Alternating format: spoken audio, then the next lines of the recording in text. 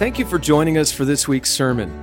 Here at Back Creek Church, we are focused on connecting people with the hope of the gospel. With this week's message, here's Pastor Matt Carr.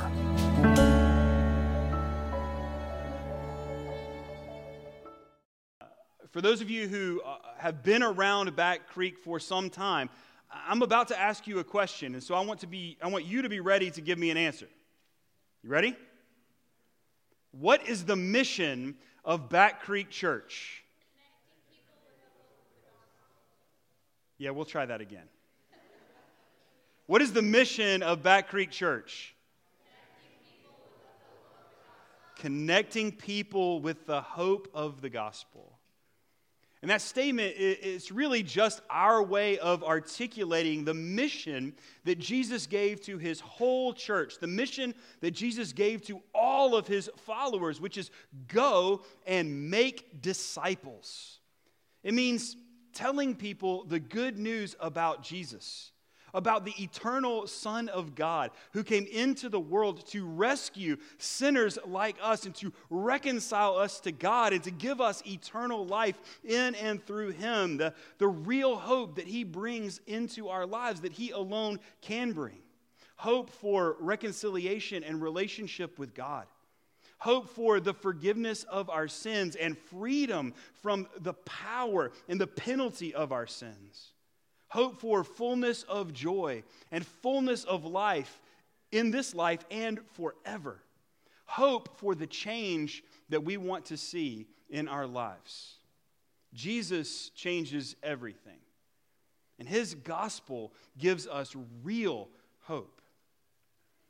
In everything we do then, as the gathered church, we aim to put Jesus and the real hope, the real life-changing hope of his gospel at the center, so that through our worship and through our discipleship programs and through our events and through our ministry partnerships, we are actively, at all times, connecting and reconnecting unbelievers and believers with the hope of the gospel.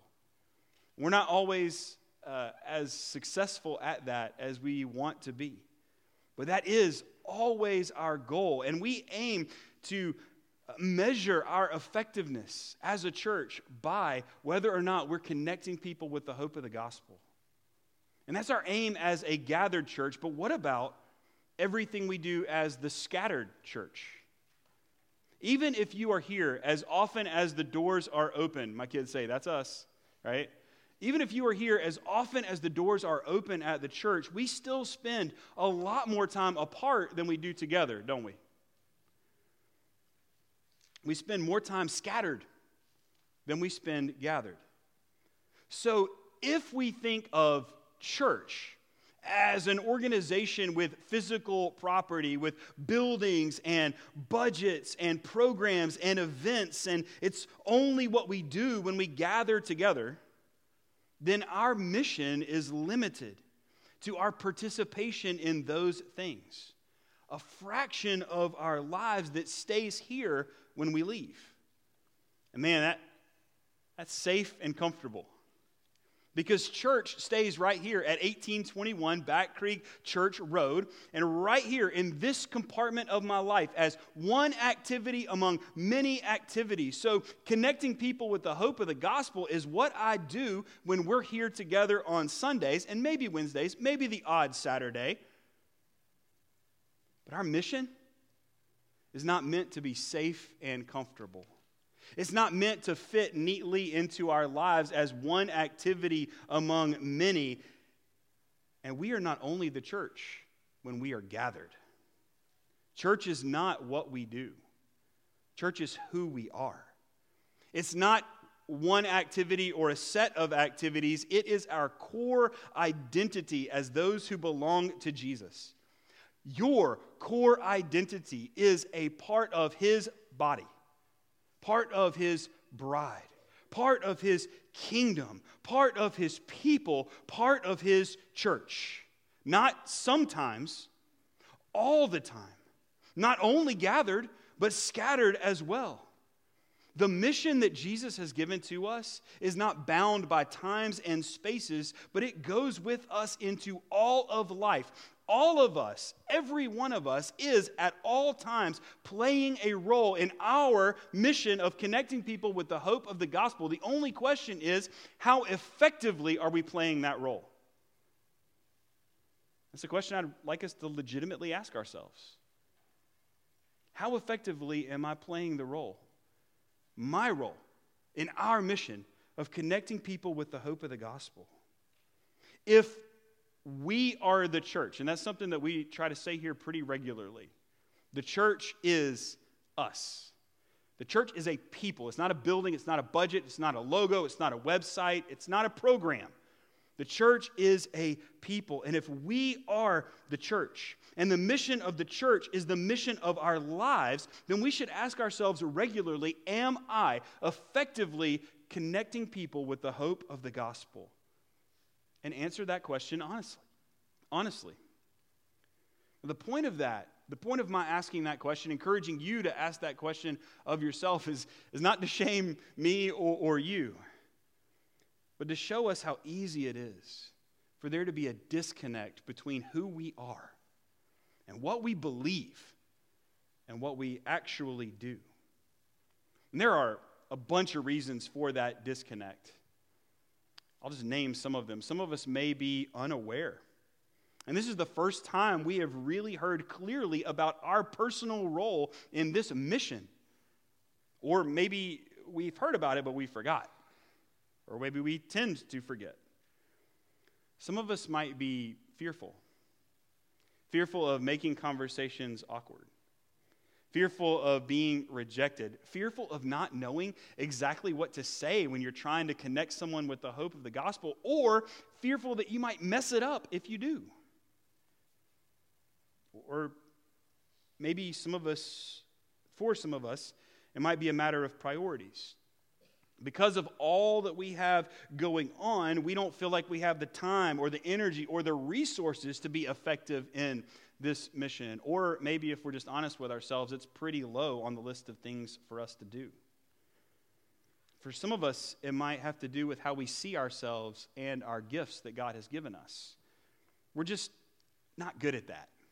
Not good at those conversations, not comfortable with those conversations. I'm just not wired like that. Have you ever told yourself that? And I get it. All of these have applied to me at different times. Sometimes all of them at once. Some of them apply to me right this minute.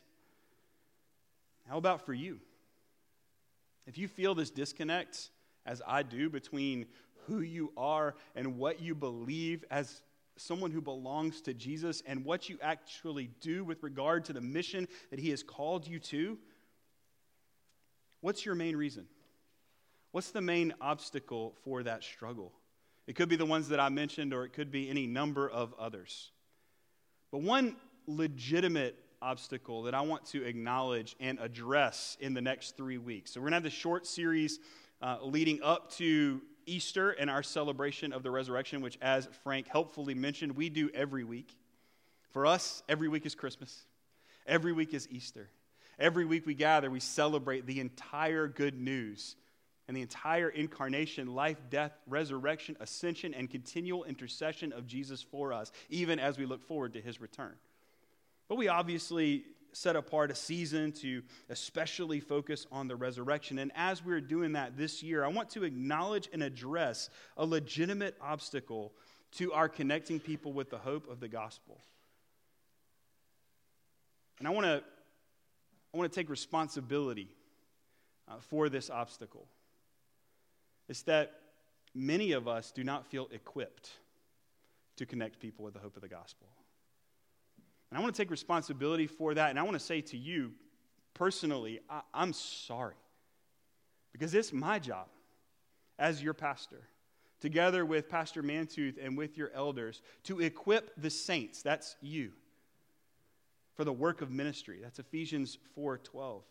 It's our responsibility. I'm sorry for where I and we have failed to adequately equip you to live this mission. And in this short series, this short 3-week series, I want us to look to Jesus. I want us to look to Jesus for some very practical steps toward more fully engaging our mission with one very simple but very powerful strategy: the invite. So look with me at John chapter 1, and if you're able, please stand in honor of God's word.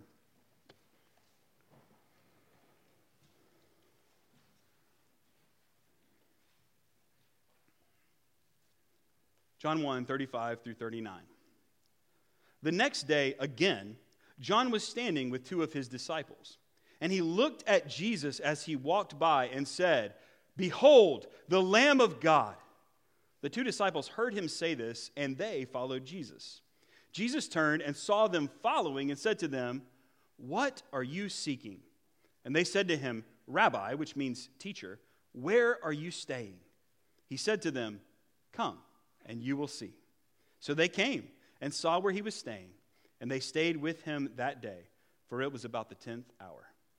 The grass withers and the flowers fall, but the word of the Lord endures forever. Let's thank the Lord. Lord Jesus, we thank you for this encounter with these disciples of John the Baptist, and we thank you for what we see in your willingness to invite these men into your life. And we thank you that we have received a like invitation, and that we have been invited into the very life of God and the life of the church through you, our Savior. So we ask now that you would help us to see you as you are, as our Savior, as our Lord, as our King, as our Shepherd, as our God. And also, Lord, as you provided in your incarnation, our example for how to be obedient to the commission, how to be engaged in the mission that you have given to us. And we ask these things in your name. Amen. You may be seated. Has an invite ever changed your life? Has an invite ever completely changed your life? I was in my spring semester of my freshman year of college, and I got an email. And in that email was an invitation. And that invitation was from a friend that I had known less than a year. And she was asking me she was inviting me, rather, to escort her to her senior prom and to be her date, as friends, of course, to her senior prom. And I responded to that email pretty quickly, I might add, and said, I would be honored to do that, thinking that we were going to go just as friends and have a great time as friends. And now we've been married for 19 years, almost. Yeah, you can clap for that. Such a small thing. An email invite made such a powerful difference in my life.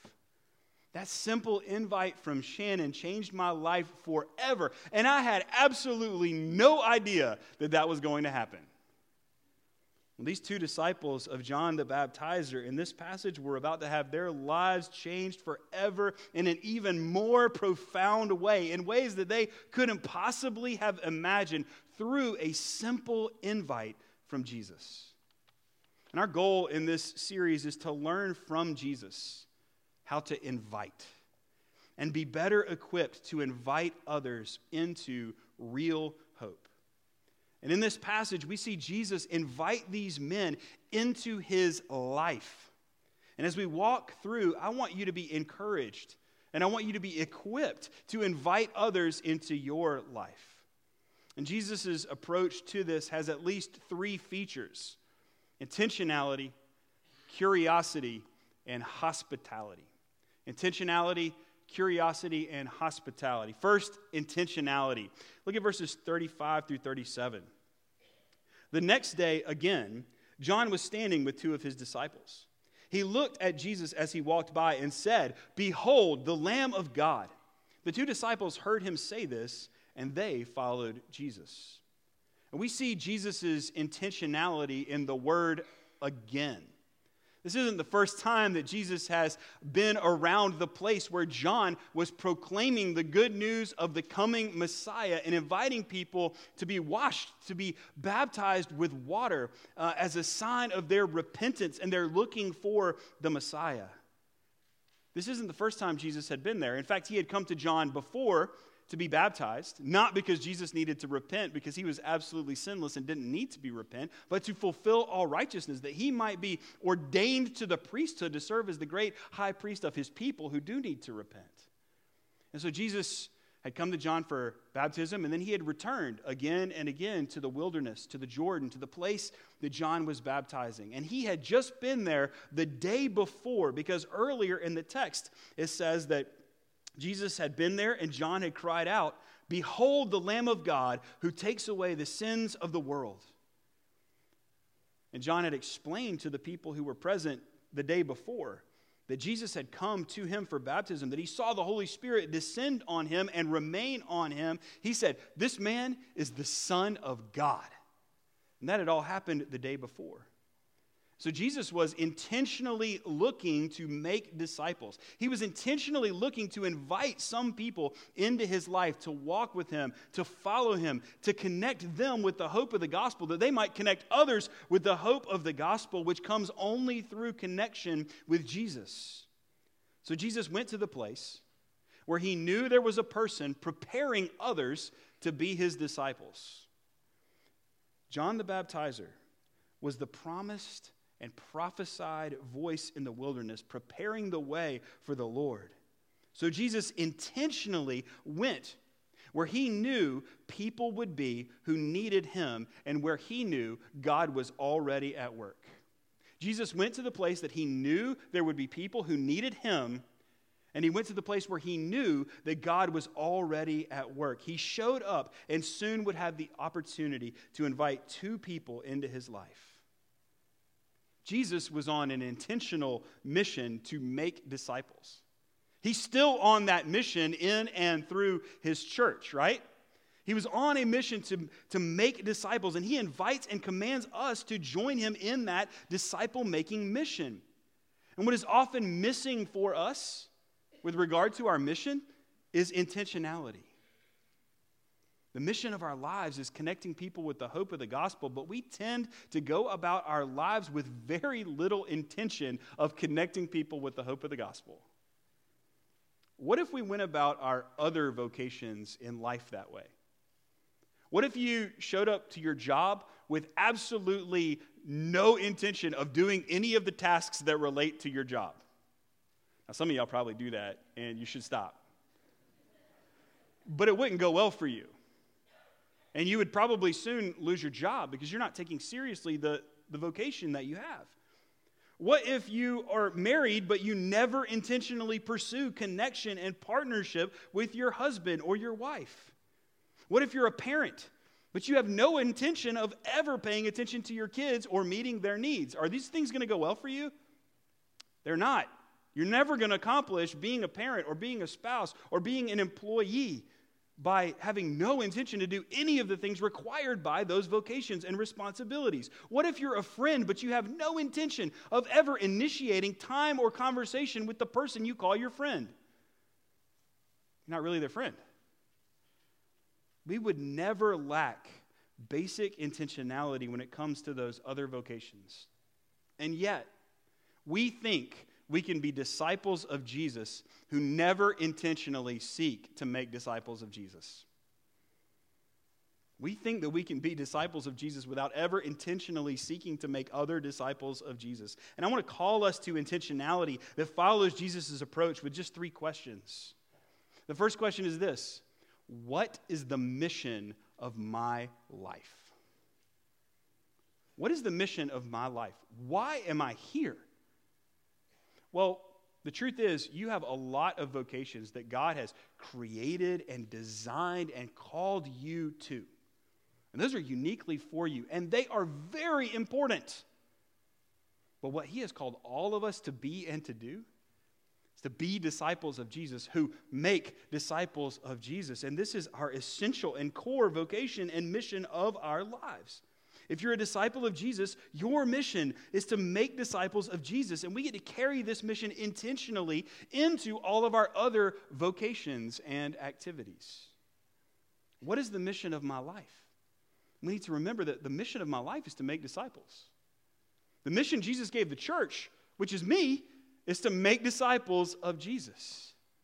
what is the mission of my life? So when I go to my work, I have a vocation in which I engage in responsibilities, and as I go, I'm seeking to make disciples of Jesus. In my marriage, I'm seeking to help my spouse either become or grow as a disciple of Jesus. The same thing with my children, the same thing in all of our activities. Our mission undergirds all of them. What is the mission of my life? The second question, where are the people who need Jesus? Where are the people who need Jesus? Jesus intentionally went where people were who needed him. And Jesus said this about himself. He said, the Son of Man came to seek and to save those who are lost. He said, I have not come to call the righteous, but sinners. Jesus intentionally went to where there were people who needed him. Where do you go that people need Jesus? Your house? Your work? Are you a regular in a restaurant or a coffee shop? Where could you go with more intentionality, with awareness that there are people there who need Jesus? What is the mission of my life? Where are people who need Jesus? And thirdly, where is God already at work? Where is God already at work? Jesus knew the Lord was at work through John, preparing people to meet Jesus. Where do you see God already at work in the places and among the people that you know who need him? Where do you see God at work? Do you see someone that you know who is striving to be a good person? Striving with all of their might to do the right thing, to be good, in the hopes that if there's a God, that they will be found worthy of eternal life. Well, God is at work. He has written the law on the heart of every person. And so people naturally, even though we're naturally and inherently sinful, we also know that there is a God. We know that he demands good from his people. But as Christians, we know that we can't achieve it. And so we get to meet someone who is counting on their works before God with the good news that we don't have to count on our works because we can count on Jesus' perfect work on our behalf if we will simply trust in him. That's good news to someone who's striving to do it by their own work, right? God's already at work in the lives of people all around us who need Jesus and haven't met him yet. So ask the question intentionally, what is the mission of my life? Where are the people who need Jesus? Where is God already at work? Inviting people into your life starts with intentionality. Next, we see Jesus show curiosity. If you look at verse 38, Jesus turned to them and saw them following and said to them, "What are you seeking?" What are you seeking? I love this. Jesus doesn't seek to preach to them or launch into a gospel presentation. He doesn't say, God loves you and I have a wonderful plan for your life. He doesn't say, I have 4 spiritual laws for you to follow. He doesn't say, if you died tonight, are you sure that you would go to heaven? Those things absolutely have their place in our disciple-making mission. But if we are inviting people into our lives, one of the most powerful tools that we have is what Jesus shows here, curiosity. So often we are giving advice that has not been requested or answering questions that people are not asking because we are so concerned with ourselves and what we have to say. By contrast, Jesus, who is the only person in the world who not only has all the right answers, but is himself the right answer, the only one who has the right to call attention to himself, instead focuses on these 2 men by asking them a question and showing genuine curiosity. What are you seeking? If fear is one of the obstacles that keeps you from engaging in your life's mission of connecting people with the hope of the gospel, because you might make a conversation awkward, or you might mess up, or you might not know what to say, curiosity can be for you a superpower. It allows you to not make the conversation about you. It frees you from the pressure that you put on yourself. Here's why. Because people generally love to talk about themselves, right? That's why we end up giving advice that nobody asks for and answering questions that nobody's asking. Because we like to talk about ourselves and what we think and what we think is right in whatever situation the person didn't ask us our opinion on. People generally love to talk about themselves. So here's the corollary to that. People feel loved when we invite them to talk about themselves and show genuine curiosity about them. Also, the more you learn about someone, the more opportunity you have to ask deeper and deeper questions and to find out where God is already at work in their lives. In a disconnected, anxious, angry, and crazy busy world, genuine curiosity about another person, asking questions and listening to answers is really powerful.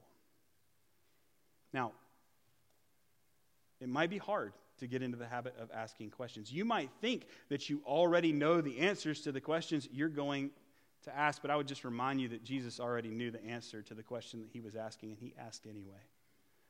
And showed genuine curiosity toward these men because he wanted to reach them and connect them with the hope of the gospel. Jesus models invitation through intentionality, through curiosity, and lastly, through hospitality. I just want to read 38 and 39 again. Jesus turned to them, saw them following, and said to them, "What are you seeking?" And they said to him, "Rabbi," which means teacher, "where are you staying?" He said to them, "Come, and you will see." So they came and saw where he was staying, and they stayed with him that day, for it was about the 10th hour. Jesus, showing genuine curiosity, asked the question, "What are you seeking?" And these disciples of John evade the question.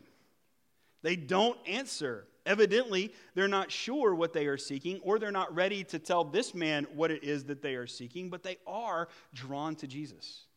They're drawn to Jesus because of what John said about him. "Behold, the Lamb of God who takes away the sin of the world." They're drawn to Jesus because he showed curiosity about them. And they may not have been sure why, but they want to spend time with Jesus. So instead of answering his question, which they weren't ready to do, they have a question of their own. "Rabbi, teacher, where are you staying?" And Jesus doesn't answer like I might on any given day. I might give an unspecific answer. I'm staying in the university area of Charlotte. That tells no one where I live, right? So I can just skate on, I live in this general area, but you don't know where that actually is, so there's no risk of you maybe asking to come over. Or I might be more specific, but with a built-in pre-excuse. I live right there, and I'd love to have you over, but we're just really busy right now, and honestly, I have no intention of spending the day cleaning so that you can come over so that I can present the right version of myself to you instead of the one that actually is right now. Jesus doesn't answer like I would. Jesus answers with an invite, and he responds with immediate hospitality. "Where are you staying? Come, and you will see. Come on over." Whatever plans there might have been for the rest of the day, because this invite came about 4 p.m., so it implies that they came and stayed the rest of the evening and even through the night, because they're with him the next day. Whatever plans there were for the rest of the day, indeed, whatever plans there were beyond that, immediately went on hold. And Jesus invited these guys to just come and stay with him. Hospitality is one of the key ways you invite people into your life because it is literally welcoming someone into the place where your life happens. It's where they now have access to the people and the things that are most important to you. And hospitality can be difficult. Amen? Hospitality can be difficult because hospitality is intimate, but that is also its power. Like curiosity in a disconnected, anxious, angry, and crazy busy world, hospitality is revolutionary. It is a core means of real connection, which everybody in the world is hungry for. Real connection. Now, one barrier to hospitality is making it about presenting ourselves a certain way. We practice, quote unquote, hospitality by saying, we have it all together, see? But Jesus didn't have a cell phone to call ahead and warn the people at the house to straighten up because people were coming. He knew that these people needed them. He was more concerned about them and what they were seeking, so he invited them into his life as it was right then. And when we do that, it's powerful because unlike Jesus, we actually don't have it all together, and neither does the person that we're inviting. We give them permission to not have it all together like us and with us, and then we get to point to the one who does. Another barrier to hospitality for us is our addiction to comfort. If we are hospitable, it's with the people with whom we're most comfortable, and we never extend the invite to those who might really need it. And this is kind of, my comfort zone, right, is to invite people that I already know and I'm already comfortable with into my space to enjoy that space with me, and I never extend an invite to someone who might really need it. And the place that I've been most convicted about this attitude within myself is with believers in places that we might call the third world. Places like Haiti and Nicaragua and Colombia, where people that I didn't know and people who didn't know me, because they loved Jesus, took what little they had and prepared the most elaborate feast they could and invited me directly into their home upon meeting me that day to show me hospitality and to show me the welcome of God.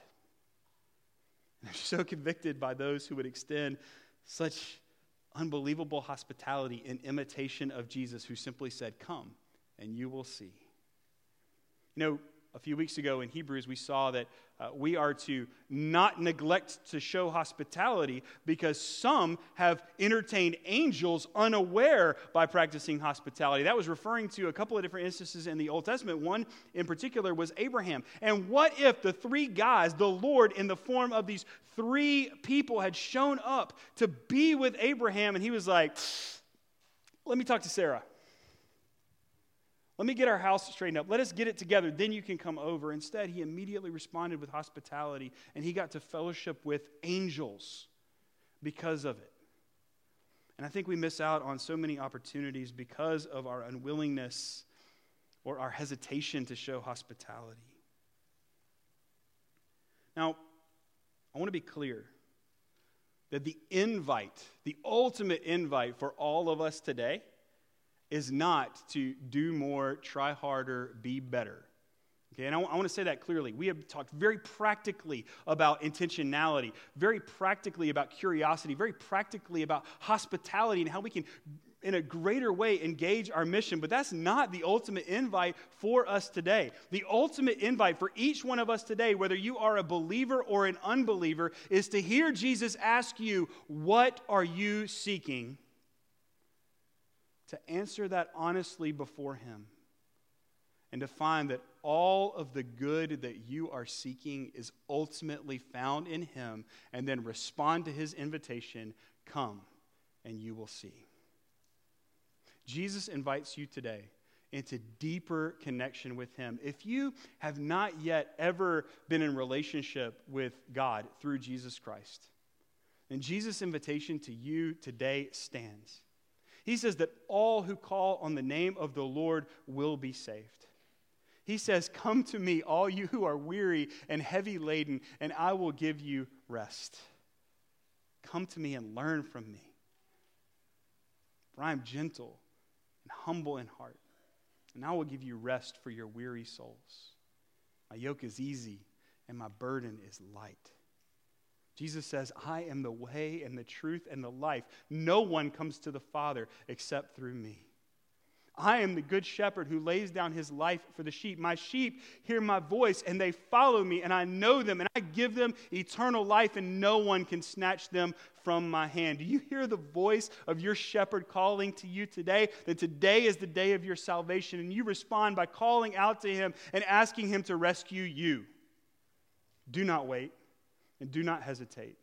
Become his today.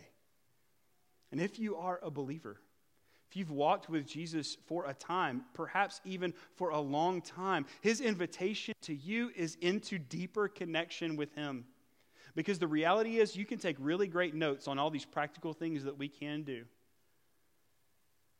But you will never do all of these things faithfully or effectively unless you have first been with Jesus. And he is the one who invites you again and again, day by day, into his life. So take him up on it. Let's pray. Lord Jesus, thank you for your invitation to be yours. And I thank you for your grace in giving us hearts that are responsive to that invitation, allowing us to come to you and to find in you everything that we need. And Lord, I pray today for deeper connection with you. I pray that we would respond to your invitation to come and see. And Lord, as we spend time with you, I pray that you, by your grace, by your Spirit, by your word, and by your example, that you would make us more faithful in the life-changing mission that you have given to us of connecting people with the hope of the gospel. Make us intentional. Make us curious. Make us hospitable. For your sake, for your glory, and for the salvation of those who are yet lost, we ask and pray these things in your name. Amen. You can find additional sermons and learn more about our ministries by heading to backcreek.org. We'd love to see you in person for our worship service at 10:30 on Sunday mornings. We hope you enjoyed this week's message. Thanks for listening.